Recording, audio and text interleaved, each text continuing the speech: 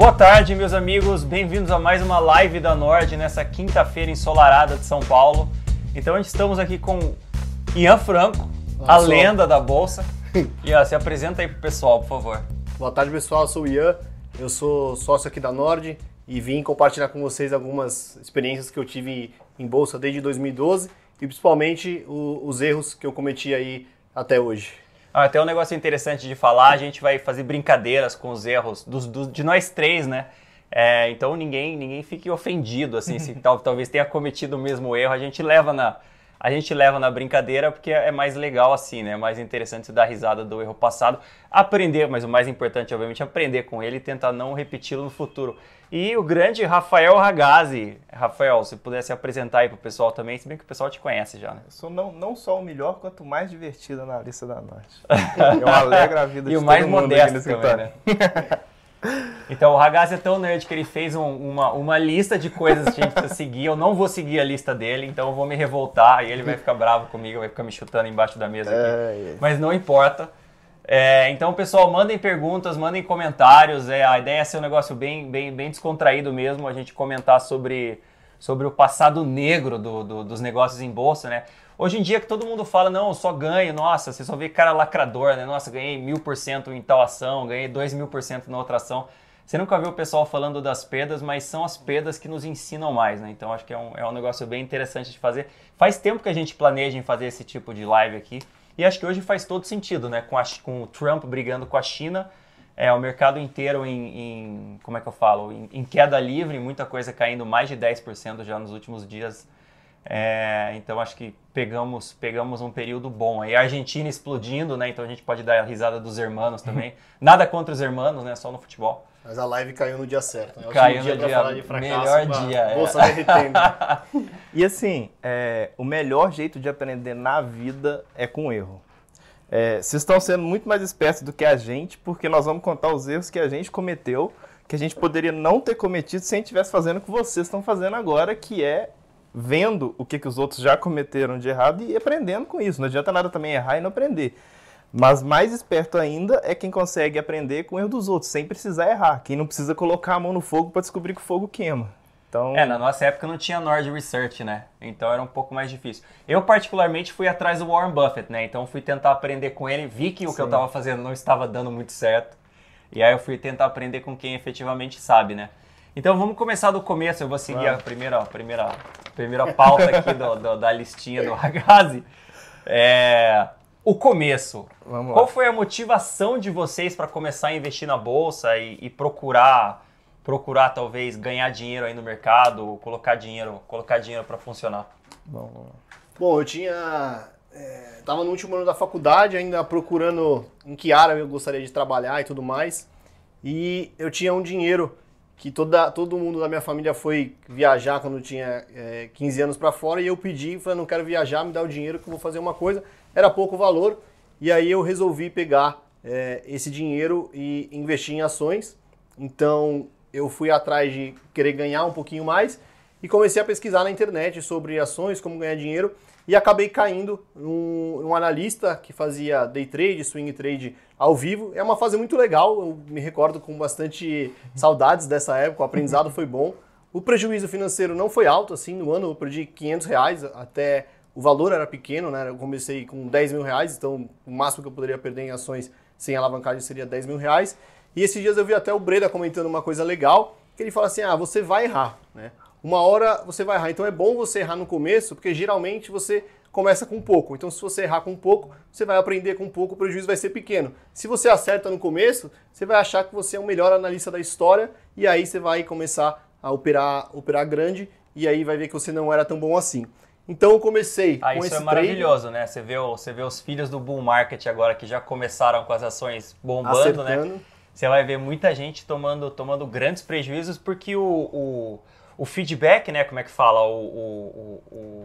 O sinal que o mercado te dá de volta é que você está acertando, né? Você está comprando as ações e elas estão subindo. Tá certa. Você acha, nossa, eu sou o melhor trader da história do universo, né? Eu estou mandando muito bem. E eu tive aquela sorte de principiante. Então a primeira compra que eu fiz na bolsa foi das ações da TIM. Na época deu 4%, assim, em 3 dias. E aí você foi maravilhoso. Eu fiquei viciado naquilo, queria fazer sempre, mas ao longo do ano foi só R$500. E o que eu faria diferente hoje com conhecimento é simplesmente ir atrás antes de começar qualquer coisa, isso não vale só para ações, é você procurar qual que é a estratégia vencedora, né? Então, se você quer investir em ações, qual que é a estratégia vencedora de todos os tempos? Se você quer ser um bom advogado, o que você precisa estudar? Qual faculdade forma bons advogados? Você ir atrás, isso não vale só para ações. Qual que é a dieta que funciona se você quer perder peso? Então eu não fui atrás do melhor, da estratégia mais vencedora. Eu simplesmente fui no que eu achei no Google, comecei a fazer, mas de verdade foi legal pra caramba, bastante aprendizado e como o volume era pouco, foi bem tranquilo, valeu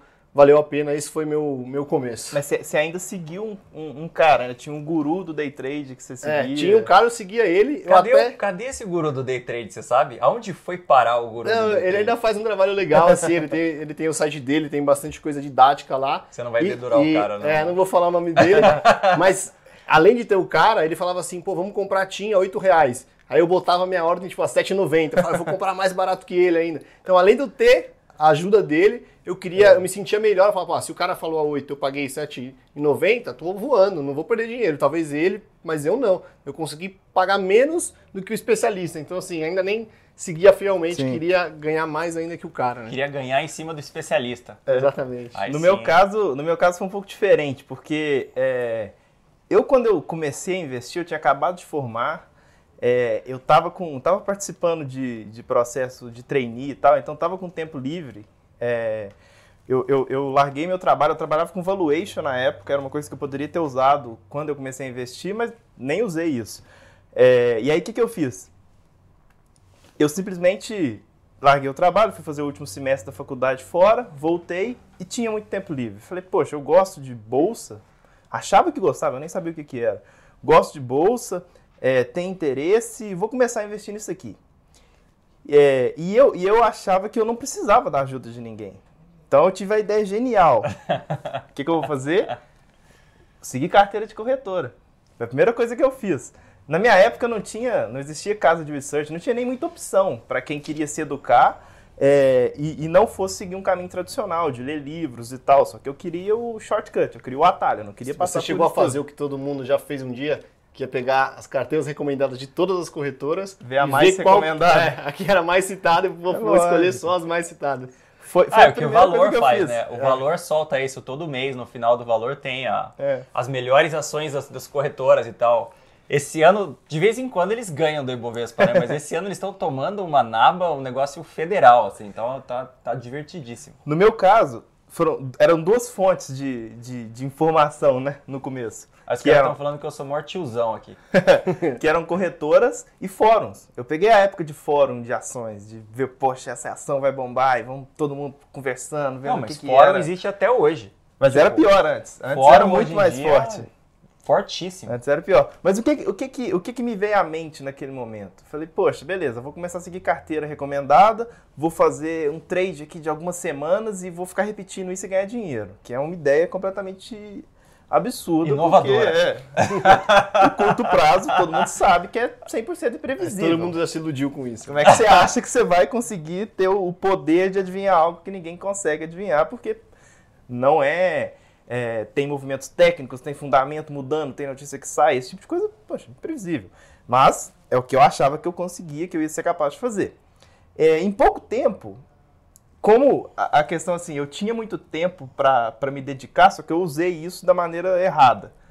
Em vez de eu pegar esse tempo que eu tinha para me dedicar ao mercado e ir aprender o que realmente, estratégias vencedoras, que é o que a gente estava comentando antes da live, ver como que quem ganhou dinheiro fez na vida, o que eles fizeram para construir o patrimônio, eu peguei esse tempo e colei a cara no home broker. Eu tinha uma ideia de que quanto mais tempo eu passasse na frente do home broker, mais dinheiro eu ia ganhar. Olhando para os precinhos, sobe e desce, sobe então, e desce. Vermelho, verde, vermelho, verde. Eu montei o set clássico. Eu fiz no computador, a televisão do lado, com canal de notícia, pra achar assim, achando que eu tava bombando. Tipo filme de trader, né? O cara senta lá e vendo tudo, milhares de telas e o cara fala, nossa, agora eu vou tradar boi gordo no Afeganistão. Deixava o portal de notícia aberto e atualizava F5 o tempo todo para sair cada notícia, achando que aquilo ia mudar tudo e que eu tinha que estar dia como hoje, sua saúde estaria... Eu achando que eu tava assim. E aí começou a me dar uma ansiedade. Porque a minha ideia era fazer esse jogo de tradear em algumas semanas, só que eu estava lá o tempo todo, enquanto o mercado estava aberto, eu estava olhando para aquelas informações. Então, eu comecei a achar que os ganhos estavam demorando demais para vir. Porque, por mais que a minha ideia era ter ganhos em semanas, eu estava olhando o tempo todo, não tem como você ficar olhando o tempo todo e não achar que alguma coisa tem que acontecer. Você começa a ficar ansioso. Você se convence que você precisa fazer alguma coisa, né? Exatamente. E você cria a ideia de que essa dedicação de ficar olhando para a tela tem alguma correlação com o dinheiro que você é capaz de ganhar. Não, você acha assim, um negócio que é interessante, que eu não sei quem falou, eu acho que foi o Munger. As pessoas acham, assim, como funciona o mundo em geral, né? Quanto mais você trabalha, mais você ganha dinheiro, né? Mais valor você traz. Tipo, como se fosse, quanto mais você, sei lá, planta, sei lá, carpina o terreno para plantar, mais dinheiro você gera, né? E o pessoal usa isso no mercado. Então fala, não, quanto mais esforço eu tiver olhando os preços, mais dinheiro eu ganho. Mas no mercado isso não acontece, né? Porque o movimento dos preços é 100% aleatório. Né? Se fosse esforço estudando fundamento, pelo menos, até que ia, né? Mas olhando o preço, você pode ficar lá 24 horas. 24 horas não, o mercado não fica aberto 24 horas. Mas todo o tempo que ele ficar aberto, você pode ficar com o olho grudado na tela. Pode treinar da Ásia, né? O cara que é mais 24 horas mais focado ainda. Mas enfim, e aí o que eu fiz? Poxa, tá muito devagar. Já sei o que eu vou fazer. Análise técnica, porque a análise técnica dá para ter retorno mais rápido. Aí que comprei um livro For Dummies. Como é que chama o For Dummies no Brasil? Para leigos. Esse livro para leigos. Análise técnica para leigos, um livro desse estilo. Peguei todas as técnicas que estavam lá, dei uma pesquisada rápida na internet e criei a minha verdade. Eu peguei gráficos e falei assim, eu vou encaixar. Criei a minha verdade, é poético, hein? Eu peguei gráficos e comecei a encaixar todas as... Eu criei a verdade que eu queria acreditar. Eu comecei a encaixar aquelas técnicas que em algum momento alguma coisa teria que funcionar e eu fui testando todas, lógico, olhando para trás. Alguma coisa ia funcionar. Olhando para trás, alguma coisa ia funcionar. Eu fui testando com uma, testando com outra, até eu chegar à conclusão de que acho que essas três aqui combinadas dão um índice de acerto legal, funcionam. Olhando para trás, né? Então, poxa, vou fazer isso. Agora eu vou ganhar dinheiro porque eu vou pegar essas técnicas aqui, vou aplicar e vai dar certo. E assim, começa a aflorar outro sentimento. Que a minha primeira motivação a fazer isso foi a ansiedade. Você começou com pouco dinheiro ou já começou com bastante? Essa época você já estava grande, já estava... O que aconteceu? Quando eu comecei a investir... falando nisso, o pessoal tava te sacaneando aqui, que você perdeu R$500, né? Os caras faziam perder um monte de dinheiro, o cara veio me falar que perdeu R$500. Essa é a primeira história, tem mais duas aí. Você tem que ir para as mais apimentadas, eu falei aqui. Falei, não, calma aí que o negócio melhora. Eu perdi um pouco mais. O que eu fiz? Eu vendi um imóvel, peguei o dinheiro desse imóvel, uma parte eu comprei um carro, outra parte eu falei, isso aqui eu vou investir. Então foi uma quantia considerável. Só que na época do boom imobiliário, eu não comecei tudo de uma vez. Eu fui assim, não, beleza, eu vou... Como eu estou começando agora, pelo menos eu tive essa mínima noção de começar aos pouquinhos. Então, essa transição de quero fazer trade de semanas para quero fazer day trade foi muito rápida. Porque eu fiquei uma semana olhando para a tela do home broker e uma semana minha carteira valorizou 1%, eu fiquei, que coisa monótona, tá muito devagar. Quero ganhar mais rápido. Aí eu passei para análise técnica. Em menos tempo ainda, eu tive a primeira ideia genial, que foi o seguinte, poxa, peraí, se a análise técnica que eu estou fazendo funciona para ações, eu posso fazer a mesma análise para essas ações, só que operar as opções dessas ações. Foi a primeira ideia genial que eu tive. Eu falei, agora... Genial com J. Agora eu quando você começa no mercado, você não conhece o monstro ainda, né? Então você vai lá, você nem sabe o que você está fazendo. Você só imagina o que você pode ganhar. Só que aí você começa a conhecer opções, derivativos, tudo isso, e você vê que tem coisa maior. Nossa, se as ações variam 1%, as opções variam 20%. Nossa, é o negócio mais fácil do mundo ganhar dinheiro aqui. E o espertão aqui não quis orientação, não quis estudar nada. Eu achei que eu estava tendo essas ideias e que eu era realmente um cara não quis aprender como funcionam as opções. Eu não quis nem ver o que os outros faziam. Eu só falei, isso aqui eu vou fazer e vai dar certo, porque eu sou bom.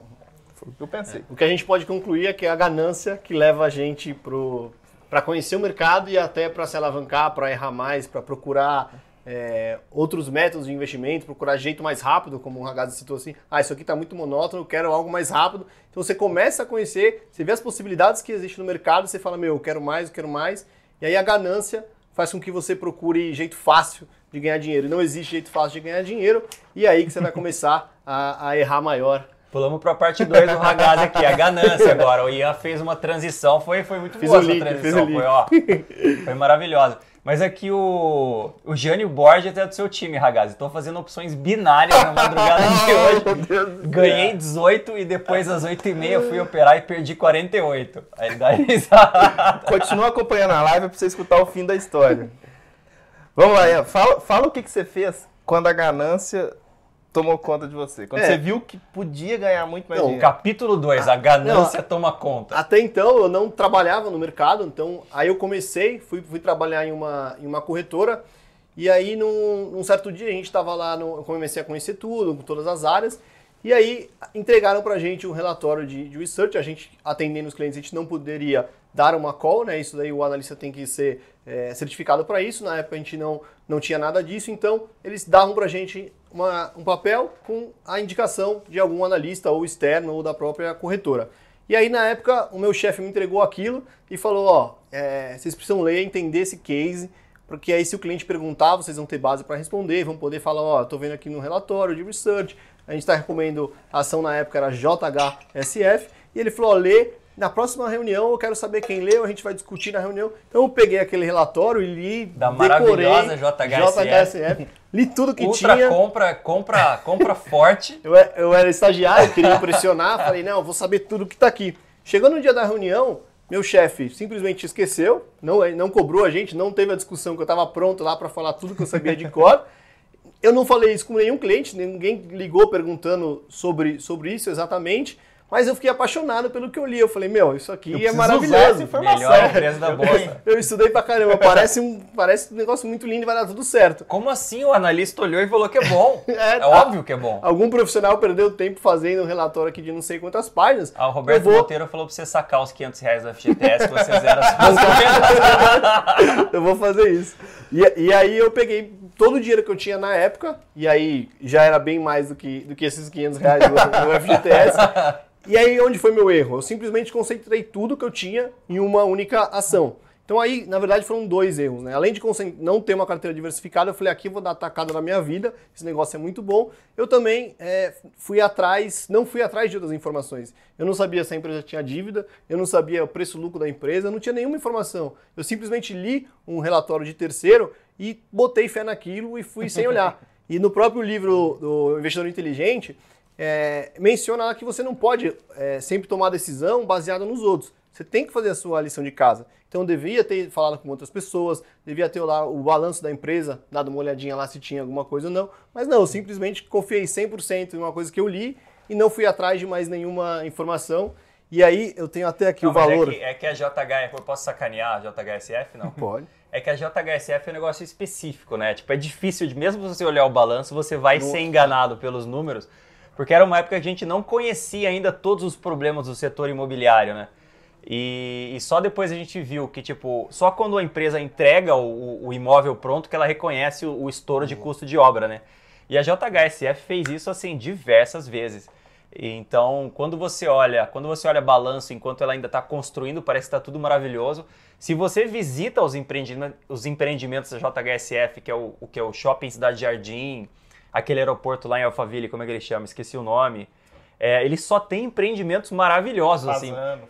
Fazendo. Mas a hora que você vê o balanço da empresa, depois que ele entrega os empreendimentos, dá vontade de chorar é pouco, né? E eu tenho assim, eu comprei a ação na época por R$4,75, não sei se teve grupamento já, de isenção, como é que tá, e vendi em 2015 por R$1,83.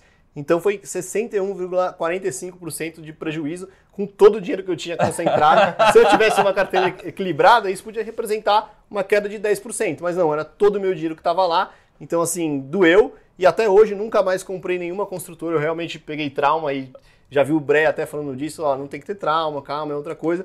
Mas eu nunca mais nem quis olhar, porque é o que você falou. É difícil entender um balanço ali, cada um faz de um jeito e tal. Então, eu realmente peguei trauma de construtora e já...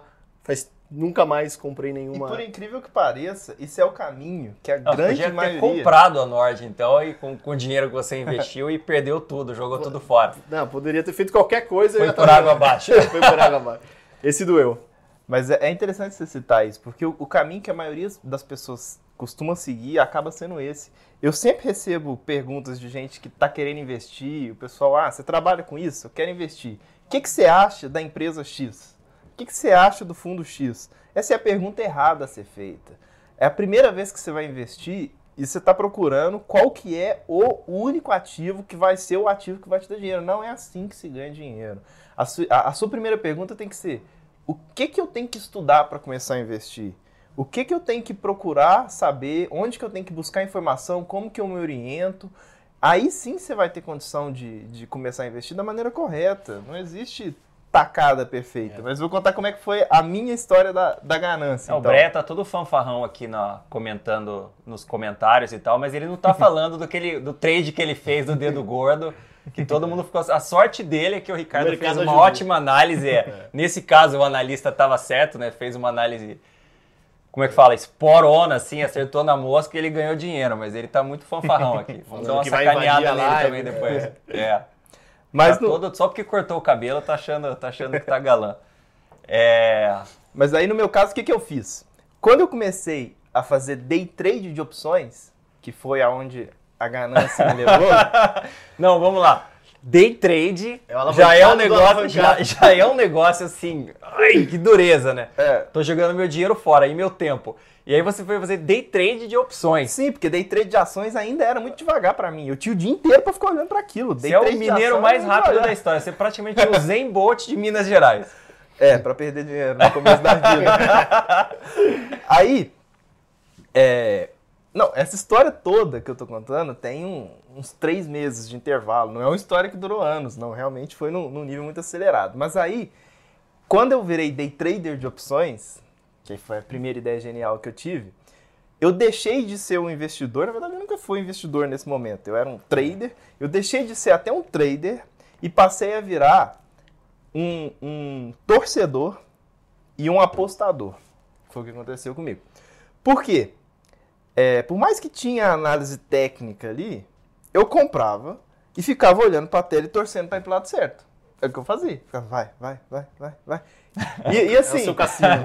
No começo, e por que eu falo essa questão do apostador? Porque tem um comportamento posterior ao inicial que é muito característica de um apostador.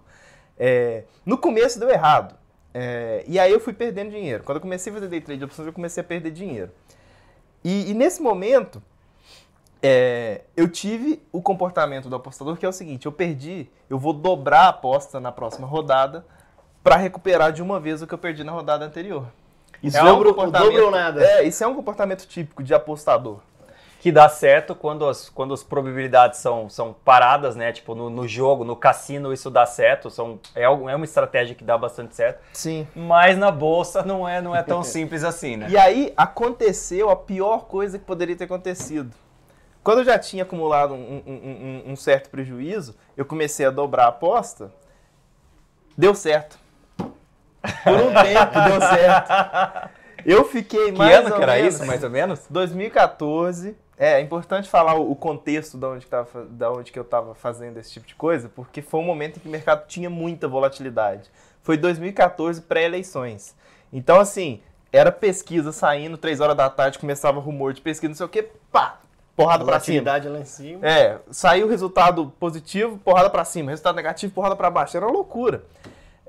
E aí, o que eu fazia? Eu ficava tentando operar isso. Eu achava que dava pra operar isso. E, infelizmente, esse que foi o problema. Infelizmente, por 1 mês e meio, eu tive uma onda de sorte que tudo deu certo. Eu fiquei 1 mês e meio, assim, não é que eu não fazia operações negativas, mas eu não fechava um dia negativo. Aí a confiança explodiu, né? Saía na rua. Você criou a estratégia imbatível. Genial. Aí nesse momento... nem olhava para os dois lados antes de atravessar a rua, atravessava com o peito aberto. Eu lembro, eu nunca vou esquecer. Acabei de formar, tava fazendo isso, nunca vou esquecer desse dia. Um dia que eu tava na praia, tava assim, sentado lá na areia, com o pé na areia, notebook no colo, tentando pegar o Wi-Fi do apartamento, que era em cima de onde eu tava, mal pegava, E nesse dia que eu tô lá, fiquei lá tomando água de coco, mexendo no computador, me achando a vida dos sonhos, né? Falei, pô, isso aqui é legal demais. Nesse dia, eu ganhei mais de 20%. Aí acabou o dia, eu fechei o computador, falei, caramba, poxa, eu tô aqui na praia tomando água de coco, ganhei 20% num dia. E aí, outro comportamento de apostador, eu ignorava o que eu já tinha perdido antes. Eu só focava no que estava acontecendo agora. Tipo, o que importa é agora tá dando certo. Isso vai ser replicado daqui pra frente eternamente. Eu tô feito. Eu nunca vou precisar procurar outra fonte de renda, eu nunca vou precisar fazer mais nada na minha vida. Então, assim, ter dado certo foi a pior coisa que poderia ter acontecido para mim por esse período. Começo, você acreditar que tudo vai dar certo, você vai conseguir fazer de novo. E qual foi o tamanho aí do prejuízo? Da assim, ronca. Foi... Não, isso chegou a quebrar? Adeus apartamento. Pois é. Não, Vendeu você começou carro, vendendo apartamento, né? Aí você perdeu o apartamento inteiro. Não, calma, esse é o final. Não vamos acelerar o final da história. Vamos passar... Você achou que você criou a estratégia. Nessa época você ainda conseguia comprar o Minha Casa Minha Vida. Eu tinha perdido. O que aconteceu nesse momento? Pra gente fazer uma pausa aqui e depois voltar da onde a gente parou. Nesse momento, eu já tinha perdido dinheiro, comecei a fazer a estratégia que dava certo pra caralho, e 1 mês e meio eu ganhava tipo 5% ao dia no composto. Eu voltei a ganhar dinheiro, passei a ficar até no positivo. E aí eu vou contar como é que foi o desfecho dessa história até o momento feliz. Mas vamos lá, Ian. Vamos falar de um caso seu antes. Não, mas deixa eu quebrar aqui. Pessoal que está assistindo, todo mundo manda o pior trade que já fez na bolsa, ou o pior investimento da história. Boa. Manda aí pra gente. Aí vale tudo, né? Vale boi gordo, vale Madoff, vale OGX, vale MMX, vale... Mundial, vale qualquer mico, vale Merposa. Nossa, Milk. Grande Parmalat. Porque quem tiver Milk na carteira, quem tiver mico, manda pra gente. Vale Petrobras, comprou a 40 e pouco e carregou até a 4 e vendeu. Lembrei de um ponto importante, não sei o que você ia falar agora, mas o que a gente tinha comentado antes. Nesse momento que você fez a tacada da vida, você estava na corretora. Agora você está numa casa de análise. Conta pra gente o que era a realidade de uma corretora e o que é a realidade de uma casa de análise, só para as pessoas que estão acompanhando conseguirem entender os porquês das recomendações de cada uma dessas empresas, das recomendações de ações. Quando a gente entrou, eu entrei na corretora na área de atendimento, então não era uma área de análise em si.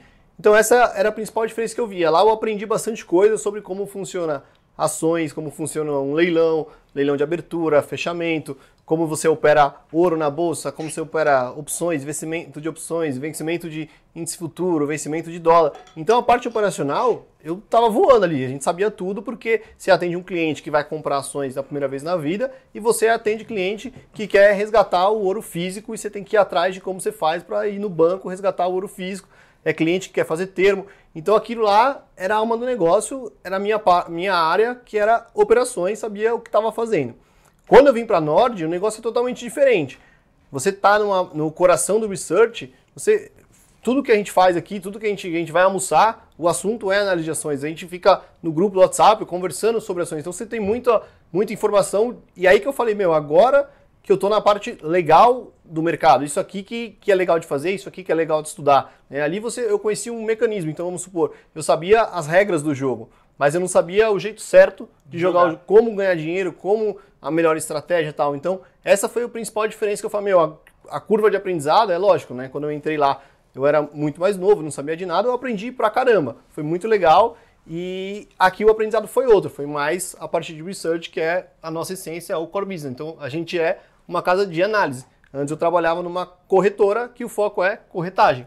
Então, basicamente, essa foi a principal diferença que eu senti e curva de aprendizado gigantesca nos dois casos, mas em áreas diferentes. E até o próprio analista da corretora está focado em gerar corretagem, né? Ele não tá focado em eu vou recomendar o que eu acho, efetivamente o que eu acho melhor para o meu cliente. Ele vai recomendar o que ele acha que vai ter jogo ali, ele vai convencer os caras a girar porque ele ganha dinheiro vendendo corretagem, né? Ganhando corretagem.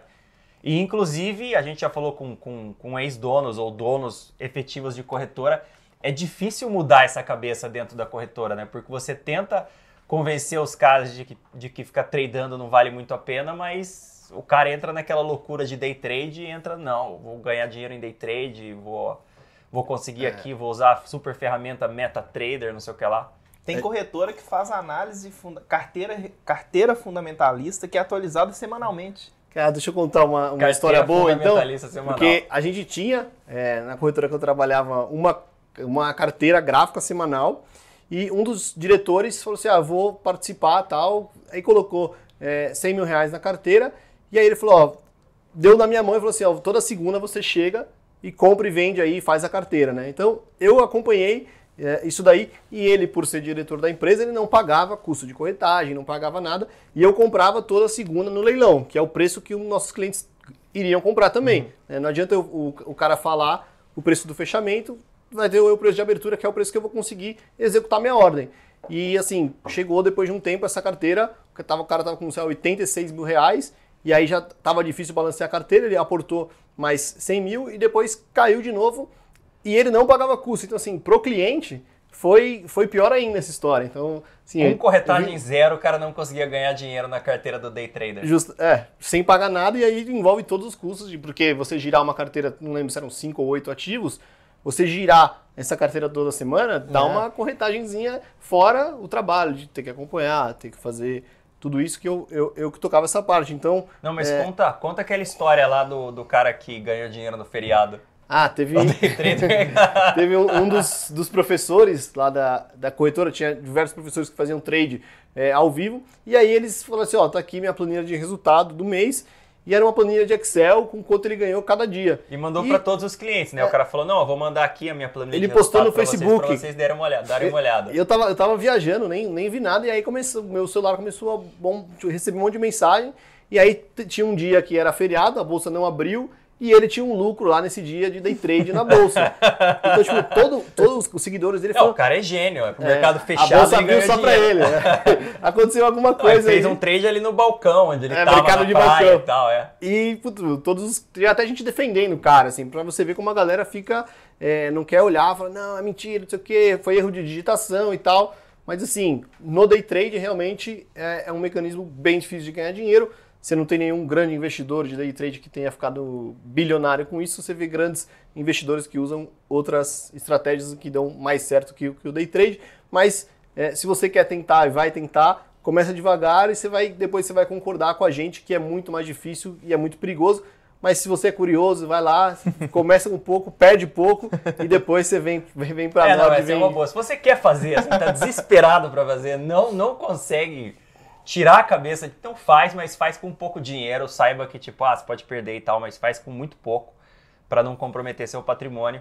E o seu patrimônio você vai e investe em coisa boa e barata, que é a melhor coisa do mundo, né? Deixa eu só falar aqui sobre os exemplos que o pessoal deu, que tem muita coisa engraçada aqui, ó. MMX, R-Log, OGX, Nord 3, que não é a Nord é a Nordon Metalúrgica, sei lá, um negócio assim. Wiz, Tectoy, realmente maravilhosa, hein? Milk 11 que você falou, Oi. Tem um cara me sacaneando aqui, Diego Batista, eu não vou falar a ação, mas fala que é uma das minhas ações que eu recomendo. Aí Camil, Vivo, não, Viver, Viver, que é a incorporadora, né? RPMG eu não conheço, vocês sabem qual é? Não. RPMG eu não sei. Positivo. Pede pra ele falar pra gente aí. Positivo, Saraiva, Unipar. Unipar tem que ser faz tempo, né? Porque ela tá uma máquina. Hoje tá caindo, mas... Telebrás, Saraiva já foi, Tectoy, Multiplus, que tomou aquela... E eu fui buscar os preços aí das minhas operações antigas, eu achei um monte de trade com MMX, assim, eu ganhando 3% no dia, 4% no dia. Tipo, a cara de cometer um erro gigantesco. Assim, quase foi também. Se eu tivesse continuado, eu ia ter, tipo, na minha carteira hoje, um monte de coisa lá, um monte de mico desses aí, mas comprava e vendia e graças a Deus. Vamos lá, Eternit, BBRK, que eu não conheço, JBS Petro, Fazendas Boi Gordo. Petro, nossa. Gerdau é a do ano dele. Que mais? Petro, vamos só... O Nick Forex, né, que foi... não consegue pagar esse mais. Esse é o maior mico de todas. Mas vamos... Ultrapar, que tá despencando monstruosamente depois do resultado. Vamos aproveitar esse exemplo de Petro. Petro é um exemplo emblemático, porque Petrobras, assim, antes da crise de 2008, chegou a R$50, passou de R$50. E muita gente falava que vou investir em em bolsa e ia investir em Petrobras, Vale e Itaú no máximo. Então tinha uma concentração muito grande, porque antes da crise o Brasil estava num boom de gente que queria investir na bolsa. Quem não lembra da quantidade de IPO que esteve em 2007? Então, assim, a gente estava no melhor momento para renda variável no Brasil. E Petrobras, que é onde tinha muita gente com muito capital concentrado, que foi um dos erros que o Ian cometeu naquela ação, assim, caiu de 50 para 5 reais. Eu lembro que tinha uma época que Petrobras estava apostando corrida com o dólar e a gasolina para ver quem chegava a 5 primeiro. Chegava a 5, verdade. Tinha vários memes. Os memes são os melhores, né? Quem chega a 5 reais antes, a gasolina ou a Petrobras? Desse jeito. Então, assim, isso é mais um exemplo. E, gente, isso vai se repetir eternamente. Não existe a ideia de que investir em ações é investir em uma ação. É mais ou menos você ser o que um empresário é, só que você não tem gerência nenhuma sobre o negócio. A grande vantagem da bolsa é que você consegue ser sócio de vários negócios ao mesmo tempo e você não precisa pagar nada a mais por ter essa diversificação. Então, por que abrir mão disso? Diversificação é uma das poucas coisas que você consegue no mercado sem ter que pagar por isso. E quando a gente investe em ações com cabeça de virar sócio, de, poxa, eu acredito nessa empresa, eu acho que o preço está justo, tem potencial aqui, por que abrir mão da segurança que a diversificação te dá? Não, mas só lembrando que você precisa fazer o dever de casa antes de confiar muito na empresa, né? Com certeza. Então, primeiro você precisa aprender a analisar, né? Tipo, analisar várias coisas para você conseguir enxergar. Por exemplo, o Ian deu aquele exemplo de JHSF, né? Então, naquele momento, talvez nem o analista soubesse o que poderia acontecer com o JHSF, né? A gente foi descobrir só depois. Então, assim, um pouquinho de experiência sempre ajuda, né? Você não pode confiar demais em ninguém, nem em você. Nem na sua própria análise. Mesmo que você tenha visto 5 relatórios diferentes, estudou tudo, achou que aquilo ali não tem risco nenhum, não existe isso. Simplesmente porque tem informação que ainda não é pública e que é imprevisível. Quem ia adivinhar que ia ter um acidente nas Minas de Vale? Beleza, sempre é um risco mapeável, mas beleza, 2? Com um ano de intervalo entre o outro? Isso não estava na ideia nem do mais pessimista dos investidores em relação à Vale antes de acontecer. Agora que aconteceu, todo mundo acha que é provável. Antes de acontecer, ninguém pensa que isso pode acontecer. Mas esse é um bom ponto. Responde a pergunta do Caio Teixeira. Por que comprar ações mais citadas por grandes gestores não dá certo? É simples, porque você não confia naquela ação que nem o grande gestor confia. Então o cara foi lá, visitou a empresa, foi atrás, entendeu, olhou os resultados, olhou anos de resultados, falou com o competidor, voltou, falou com a empresa de novo, repensou, discutiu com o amigo dele, discutiu com o pessoal da empresa, tentou entender o negócio e tal, foi e comprou a ação. Aí saiu um resultado, saiu uma coisa específica dentro do resultado que faz com que o cara mude de ideia sobre toda aquela tese de investimento que ele tinha, o cara sai e ele não te fala. Então seguir o que ele comenta no Twitter ou seguir o que os grandes gestores falam que estão comprando não faz sentido. Porque o cara só vai te falar que saiu depois que ele saiu, né? E pode ser que a ação despenque e seja justamente ele vendendo, né? E aí você vai ficar que nem a viúva, né? Você só vai saber depois que tudo já aconteceu. Então, por isso que é importante você pode, obviamente, escutar gente como a gente que recomenda ações e tal, mas você tem que ler, entender o que está sendo falado e confiar naquela análise, ir atrás e tentar fazer a sua própria análise. Fazer a lição de casa, né? E fazer a lição de casa. Vocês... Porque só tendo feito a lição de casa, você olha para um dia como hoje da Bolsa e dá risada.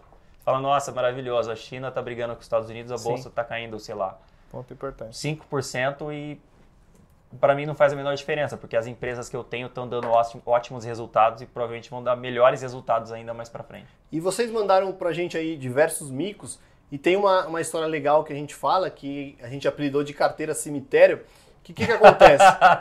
Se um dos erros é baseado na ganância, muita gente também erra por um ponto psicológico, né? Então, você compra 5 ações e aí por algum motivo você precisa vender uma delas. E aí você tem uma que está indo mal e uma que você está ganhando dinheiro. O seu psicológico vai te obrigar a vender a que está ganhando dinheiro. Você não vai conseguir realizar o prejuízo.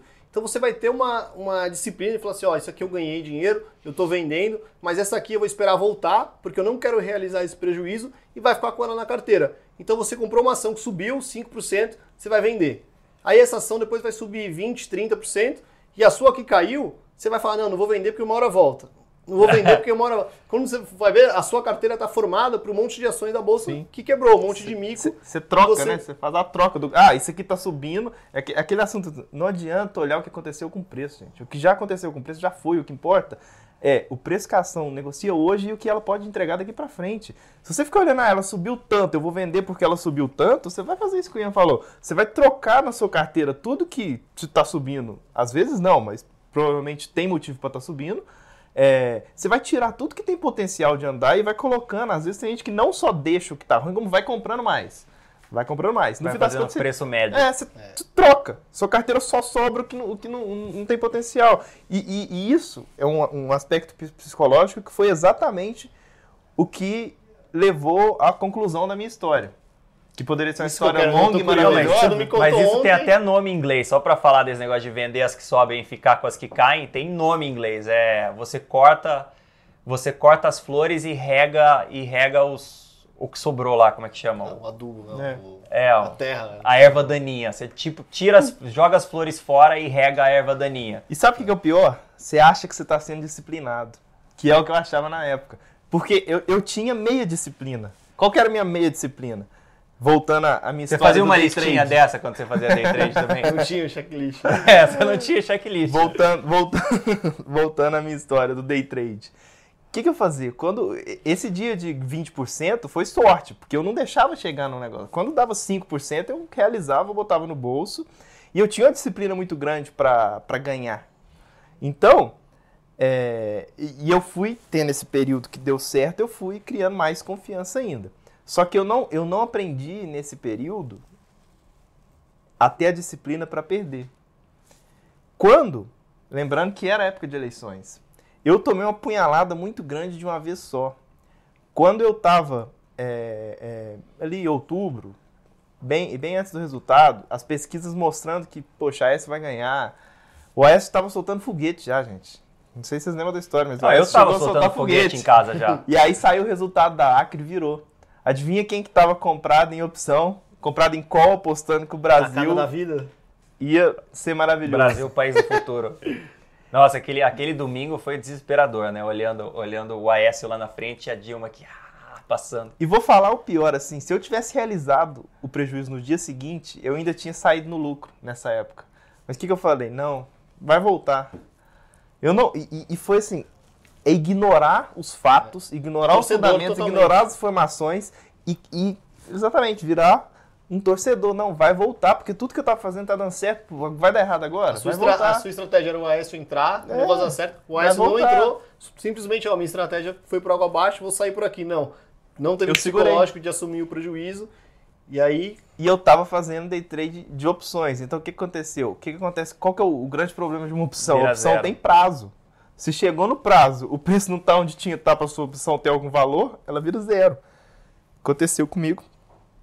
Que esse dinheiro... vai chorar.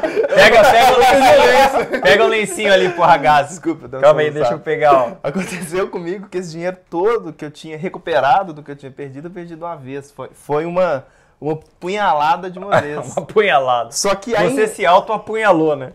Só que piora. Porque eu tomei uma punhalada, eu me dei uma punhalada, só que eu não morri na hora. Eu ainda tinha um pouquinho de energia ali e eu ainda sangrei e agoniei até morrer, porque eu tive outra ideia genial. Porque eu falei, poxa, sobrou só um pouquinho do dinheiro. Eu já perdi tudo. Agora eu tenho que ter a melhor ideia da vida para conseguir recuperar pelo menos o que eu perdi. E aí veio a ideia genial número 2, que era operações estruturadas. Nossa. Comecei a olhar o que dava para fazer de operação estruturada. Só para explicar ao pessoal, a operação estruturada é quando você usa a ação e as opções para fazer um pacote bem bolado. É tipo um COI, só que sem o empacotamento, né? Então é a mesma coisa. E aí, assim, no Excel eu estudei tudo. Eu simulei tudo. E eu sabia tudo, o que ia dar certo, o que não ia dar certo. E eu lembro que uma coisa me chamou a atenção demais, que foi o seguinte: já sei, sou muito gênio. O que eu pensei? Eu vou comprar tanto a call quanto a put, muito longe do dinheiro. Só o pozinho dessas duas. Um dos dois vai dar certo, eu sou gênio. Não tem como, um dos dois vai dar certo. A estratégia do pozinho. E aí, o que aconteceu? Quem já fez isso um dia ou já teve essa ideia, sabe o que aconteceu, né? Mas no Excel era maravilhoso. Porque não é que você aceita qualquer coisa, não é que você era lindo, uma das duas vai, compensa o prejuízo da outra, não importa quanto que eu perder aqui, já era, vai dar certo. E eu lembro direitinho também, eu fui falar com uma pessoa que é uma assim, grande referência para minha vida, tanto pessoalmente quanto profissionalmente. Ela virou para mim e falou assim, uma pessoa que não é investidora, é uma pessoa que está na economia real, empresário e tal. Ela falou assim, Ragazzi, você acha que se essa ideia fosse tão boa, fosse infalível, ninguém ia ter tido essa ideia e todo mundo não estaria fazendo isso? Tem até nome para sua ideia, chama Straddle ou Strangle. Eu E falei, você nem o nome sabia e queria ganhar dinheiro pra cacete operando o negócio. E eu ignorei esse conselho. Eu falei, não, vai dar certo, confia em mim que vai dar certo. E aí o que acontece? O pior é que isso até pode funcionar. Tem gente que ganha dinheiro com isso. Só que o que precisa para essa estratégia específica funcionar? Você tem que ter uma liquidez desse tamanho. Porque você tem que ficar repetindo isso por um tempo muito grande. E esse tempo, na grande maioria das vezes, é muito maior do que a sua liquidez aguenta. Não, o que você está fazendo é que você está comprando volatilidade, né? E você está apostando que a bolsa ou as ações vão ter um grande movimento ou para cima ou para baixo. E aí o seu trade iria dar certo. Só que na maioria das vezes a bolsa não tem um grande movimento para cima ou para baixo. Ela mexe pouquinho para lá ou para cá. Então você perde, apostando que um dia o negócio vai dar uma acelerada. E o pior de tudo, como eu precisava de ter uma O Taleb fazia isso no fundo dele. Na verdade, não dessa forma, né? Mas ele ficava apostando que ia existir uma grande crise. E o próprio Taleb, que já tinha ganhado muito dinheiro com crises, não conseguiu manter o fundo. Todo mundo sacou o dinheiro e teve que fechar o fundo. Porque essa estratégia... É a mesma estratégia dos dois molequinhos daquele filme A Grande Aposta. Eles têm a mesma estratégia. Só que é com o dinheiro deles e eles têm paciência de esperar, né? Quem não tem paciência de esperar não só paciência como capital. Eu tinha pouco dinheiro. Eu não tinha muito né? tempo para fazer aquilo, porque eu já tinha perdido tudo. Mas eu achava que aquilo era seguro. Porque, em teoria, no Excel ia dar certo. E aí, o que acontece? Eu só acelerei minha morte. Aí foi que, em pouco tempo, eu continuei fazendo isso. Não deu certo. Resultado. Quebrei aos 22 anos. Quebrei aos 22 anos. E assim... Poderia ser pior. Isso que eu ia falar, eu tô pensando que eu não posso reclamar tanto, não, porque foi ruim, foi péssimo, eu fiquei mal pra caramba. Foi um choque de realidade, eu acho que, assim, do ponto de vista pessoal, eu precisava passar por isso. Mas o que acontece? Poderia ter sido muito pior.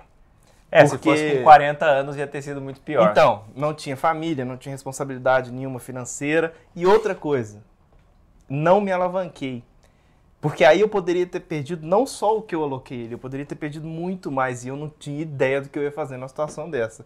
E ter alguém aqui que se alavancou. Conta pra gente. Na verdade, a primeira vez que eu me alavanquei, eu não sabia o que eu estava fazendo. Eu simplesmente estava na corretora ainda, começando minha carreira lá e tal, e fui estudar os outros mercados e descobri opções, e aí descobri put. E aí descobri a venda de put, que assim, funciona dependendo da estratégia, funciona se você sabe o que você está fazendo, você pode dar certo com esse negócio, mas eu simplesmente vi lá umas opções de put, de Vale, na época era Vale 5 ainda, não era nem a Vale 3, e aí eu falei, a Vale, sei lá, tava R$36, e se caísse para 32, foi o strike da minha put, eu ia ser obrigado a comprar. Que ano que era isso? Deixa eu ver se eu não anotei aqui, mas a Vale tava R$30. Devia ser 2014, eu acho. Aí, o que eu fiz? Eu calculei porque, como uma venda de put, você não precisa ter o valor total. Eles deixam você se alavancar. Então, eu vi quanto que eu tinha lá, falei, eu posso fazer com isso aqui. E eu vendi 16 quilos, 16 mil opções de venda de Vale, num strike de R$30, R$32. Que dá notional de eu ganhei um prêmio, vou contar, eu ganhei um prêmio de 3, 4 mil reais. Falei, maravilhoso, muito fácil ganhar dinheiro com isso, vou fazer sempre. E aí eu fui mostrar pro pessoal que trabalhava comigo, que já era mais tempo do mercado e tal, e cheguei, descobri um negócio, olha o que eu fiz aqui e tal. E aí esse meu amigo, o Marcel, pegou e falou, mas você sabe que se cair para baixo de 30, você vai ser exercido e você vai ter que comprar. E aí eu fiz a conta, eu ia ter que comprar 16 mil ações de Vale 3 por R$30. E dava quase 500 mil reais, que era tipo, eu ia ter que vender tesouro direto, ia ter que vender tudo. Então aí que entra o conceito de alavancagem. Eu estava operando com mais do que eu tinha se eu fosse exercido. Eu ia ter que desembolsar esse dinheiro. E por que a corretora te dá essa alavancagem? Porque não necessariamente eu vou perder os 500 mil. Então se eu não tiver os 500 mil, Vamos supor que a Vale tenha caído para 25, e aí eu vou ser exercido no 25, eu posso pagar só essa diferença dos R$5. Só que assim, eu tava muito alavancado, eu não ia perder os 500, mas eu ia perder bastante coisa. Eu só ia perder os 500 se a Vale fosse para zero, mas eu ia ser obrigado a comprar ações da Vale por R$30 em uma quantidade que eu não queria, que eu não tinha dinheiro. E A Vale estava mais ou menos R$25 em 2014, mais ou menos. E ela foi até R$6 no começo de 2016. E é se eu ficasse nessa brincadeira... R$6. E você fez conta só depois. Você deu muita eu entrei sorte. na operação, Você entrou não sem sabia o que fazer estava conta. fazendo. Não, você ia E quebrar assim, antes. quando eu descobri isso, eu falei, eu gelei na hora. Eu falei, meu filho... Então, assim, eu ganhei tipo, eu ganhei 2 centavos, assim, na opção. Eu vendi depois, mas assim, o susto que eu passei, porque tô mexendo no mercado que eu não sei, não fiz conta antes, fui entender o negócio no meio da operação e na hora que meu amigo me contou, eu já saí correndo pro home broker, eu falei, meu Deus, o que eu tô fazendo? Quanto que tá Vale? Porque se eu for, acabou, não tenho o que fazer. Como é que eu ia explicar isso? Agora eu tenho que comprar R$500 mil em Vale, o que eu faço? Então, assim, eu dei sorte de perceber o que eu tava fazendo no meio, mas seria melhor não ter passado esse susto, ter estudado opções antes, ter noção pelo menos um pouquinho do que eu tava fazendo, né, pra entender o risco que eu tava correndo, né? E conta pra gente o outro caso emblemático que você tem, de uma ação específica que você apostou naquela ação. Na verdade, você apostou numa ideia, né? Essa eu acho que muita gente que está participando aí também já fez, que é a famosa OGX, do grupo do Ike Batista aí, né, do grupo X. Então, foi um case... Teve uma pessoa que falou aqui que tinha o triplo X, MMX, OGX e OSX. Então, esse sentiu também essa dor, mas basicamente o erro ali foi, seguindo até o Peter Lynch no livro que ele comenta que eles usaram para fazer um investidor de valor, com os checklists que ele fala lá, que são ações comuns, lucros extraordinários. Do Fisher. Do Peter Fisher, e aí ele comenta Philip Fisher. Ele comenta sobre uns checklists para você seguir antes de comprar uma ação e também algumas coisas para você não fazer, né? Então uma delas é não seguir a multidão, e essa fica muito claro no caso de OGX, a multidão inteira estava fazendo isso, e outro, ele fala para não comprar ações que são promessas.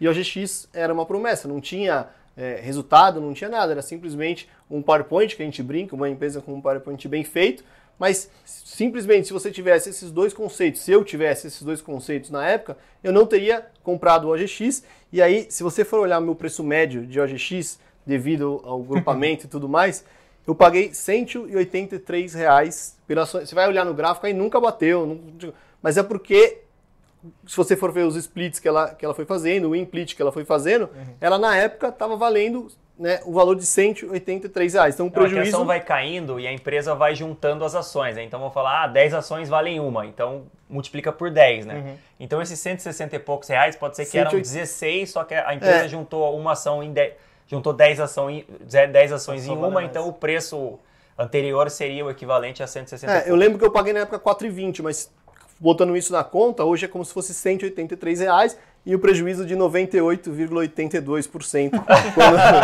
quando eu vendi. Então foi praticamente 100%. Dessa vez eu não estava concentrado, não foi todo o meu capital, mas de valor absoluto assim foi a maior queda, 98%. Se você tiver um prejuízo maior aí, o Ragazzi tem 100% com opções, eu tenho 98%, e o Bruce não falou dele ainda, né? Eu vi que teve gente perguntando, você tem um erro emblemático aí que matou os meus. Você não pode manchar a sua imagem. Não, aí. assim, eu antes da crise de 2007 e 2008, eu sou mais velho que vocês, né? Então eu peguei os vários, como é que chama quando o mercado para de negociar? Os vários... Circuit Breakers de 2008. Eu tinha termo de Petro e Vale até. Nossa. Então termo é uma forma de você se alavancar, né? Você compra ação e você não precisa pagar, você vai pagar lá na frente. Eu tinha termo, eu fazia um monte de termo de Petro e Vale, vinha ganhando um monte de dinheiro, né? Obviamente com o mercado subindo. Eu tinha uma boa noção que eu trabalhava num banco private, né? Então tinha um analista muito bom lá que tipo recomendava as ações, só que eu igual o Ragazzi, assim, não estava feliz com o game só de bolsa, né? Eu queria, não, então vamos acelerar isso aqui, vamos ganhar mais.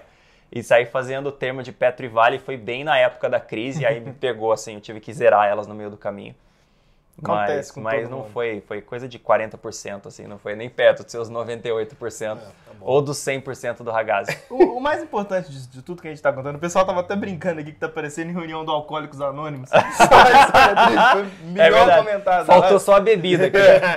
Mas assim, A bebida depois. o importante disso tudo é evoluir, é aprender com o erro. Vocês estão tendo a oportunidade de aprender com o erro dos outros, melhor ainda. Não aprenda errando, aprenda com o erro dos outros. Mas É muito mais barato aprender É, com muito o mais erro dos barato. outros. Mas errar também e não aprender nada com aquilo, não adianta. Depois que eu voltei a investir, eu fui com outra cabeça, eu estudei muito antes de voltar a investir. Então hoje eu sou focado em longo prazo, eu sou focado em ser sócio das empresas, eu quero ter uma empresa que eu vejo que tem potencial. Hoje eu faço um investimento do jeito que quem conseguiu ganhar dinheiro consistentemente e muito dinheiro na sua vida fez. Então assim, não tente reinventar a roda, não tente ter uma ideia genial, aprenda com o erro dos outros, vai estudar, busca uma orientação. O mercado financeiro é talvez onde tenham as pessoas mais espertas do mundo. Então, você que vai começar agora não vai ser mais esperto do que a pessoa que está lá dedicada a fazer as coisas Não, ali, mas- os safos, os caras que estão no banco fazendo opção e não sei o Como quê. diz Você não vai ganhar o desse cara. maior investidor de todos os tempos, o cara mais inteligente não é o cara que mais ganha dinheiro investindo. Também. Porque o cara tenta ser gênio demais e uma hora ele acaba explodindo e Sim. não chega na reta final. E aí, para concluir, alguém até comentou isso aqui, outra vantagem que eu tive de perder todo o meu dinheiro foi o crédito tributário. A gente comentou isso já em alguma live, mas só explicar um pouquinho que a gente recebeu algumas dúvidas. O dinheiro que você perde em ações ou em opções, o que importa na verdade é se foi day trade, que é no dia, ou se foi swing trade, que é mais de um dia. Eu estava fazendo opções, só que eu não perdi, eu perdi de um dia para o outro. Comprei num dia e perdi em outro dia. Então eu posso recuperar isso em ações. E como é que funciona isso? Você tem que declarar no seu imposto de renda anual o prejuízo que você teve em cada mês, os valores certinhos, e você tem que ir carregando isso todo mês, todo ano daqui para frente. Mas é o que está acontecendo comigo hoje. Eu estou tendo lucro com ações muitos anos depois, só que como eu carreguei esse prejuízo em todas as minhas declarações, enquanto eu não tiver um montante de lucro equivalente ao montante de prejuízo que eu tive, eu não preciso pagar imposto de renda. Então, por acaso, se alguém tem tido essa infelicidade de Tem que passar ser na mesma corretora, né? por Não essa- pode trocar de corretora. Não, pode pode. trocar. Ah, agora você, só mudaram, precisa né? você só precisa declarar no Você imposto tá de na sua renda no declaração anual. anual para você poder Isso. carregar esse prejuízo pro ano seguinte. É só estar declarado lá. Isso. E aproveitando essa questão tributária, que é uma coisa complexa, nós temos uma novidade, vem até uma novidade. Em relação A gente isso aqui pra nós. recebia bastante dúvida aqui na área de atendimento perguntando sobre imposto de renda. Então o cliente pedindo ajuda, o que fazer. E realmente para a pessoa física sozinha é bem difícil controlar quando você começa a ter direito de subscrição, dividendos, tudo isso caindo na sua conta, fica meio complicado você calcular lucro, prejuízo, imposto de renda, gerar uma DARF. Então a gente foi atrás, já que a gente não consegue fazer isso aqui dentro, não é a nossa especialidade a contabilidade tributária, então a gente foi atrás, a gente fechou uma parceria com a Calc1, né, antiga Calc1, agora chama Sencom, e aí para quem é assinante da Nord, tem um link direto lá na nossa área do assinante, que você pode assinar com um desconto de 10% aí, e a gente não tem comissão, a gente fez só essa parceria para ajudar vocês, porque a gente viu que vocês estavam precisando de ajuda na parte de imposto de renda, então tá lá uma ajuda, uma parceria, já que a gente não teria essa capacidade de formar um software de imposto de renda, é um negócio bem complicado, então eles têm tudo bem feito, a gente foi atrás da parceria. Se você é assinante, vai na sua área lá e tem um link para você e você pode calcular o seu imposto de renda direitinho. Se tiver prejuízo aí, pode levar pro ano seguinte para você compensar quando você começar a ganhar junto com a gente. Maravilhoso. O assinante Nord também ganha dinheiro economizando com outros serviços. Mas conta aí, Ian, pra gente fechar aqui dando risada, conta como se alguém ganha dinheiro fazendo day trade na corretora. Da época lá que você trabalhava na corretora, Cara, você via alguém ganhando dinheiro Eu com acho que day trade. assim, o cara que faz day trade, basicamente a primeira estratégia que ele usa, que é a corretora mais ganha. fácil, é a estratégia de preço médio. Então o cara compra 5 contratos, aí cai, ele compra 10, aí cai, ele compra 20, aí volta, ele vende e aí ele ganha R$500 no dia. Aí no dia seguinte ele faz a mesma coisa, preço médio. E um dia isso aqui não vai voltar. E aí ele vai estar fazendo preço médio, ele vai estar com 200 contratos e aí o mercado não vai voltar para ele zerar e ganhar aquele lucro. E como ele está já bem alavancado com 200 contratos, o prejuízo vai ser gigantesco. Então, quem faz day trade e acaba indo para a estratégia do preço médio, que é a mais comum, que é o que todo mundo faz, é o que todo mundo perde dinheiro mesmo, vai dar errado. E isso, assim, diariamente todo mundo acaba fazendo, sabe que é errado, mas é muito prazeroso você ir fazendo preço médio, você acerta todo dia, mas quando você erra, aí é 100% e tinha um cara aqui que eu Você atendia. ganha um pouquinho até o dia que você perde muitão, né? E só o dia que você perde muitão que você percebe. Mas conta aí uma história interessante da corretora ligando para um cara e tendo que não, zerar na o cara. verdade tinha um cara que ele me ligava. O corretor me ligou e me Não, deu. não. Eu atendi esse cara e ele me ligava todo dia e falava assim, ó, você viu aí?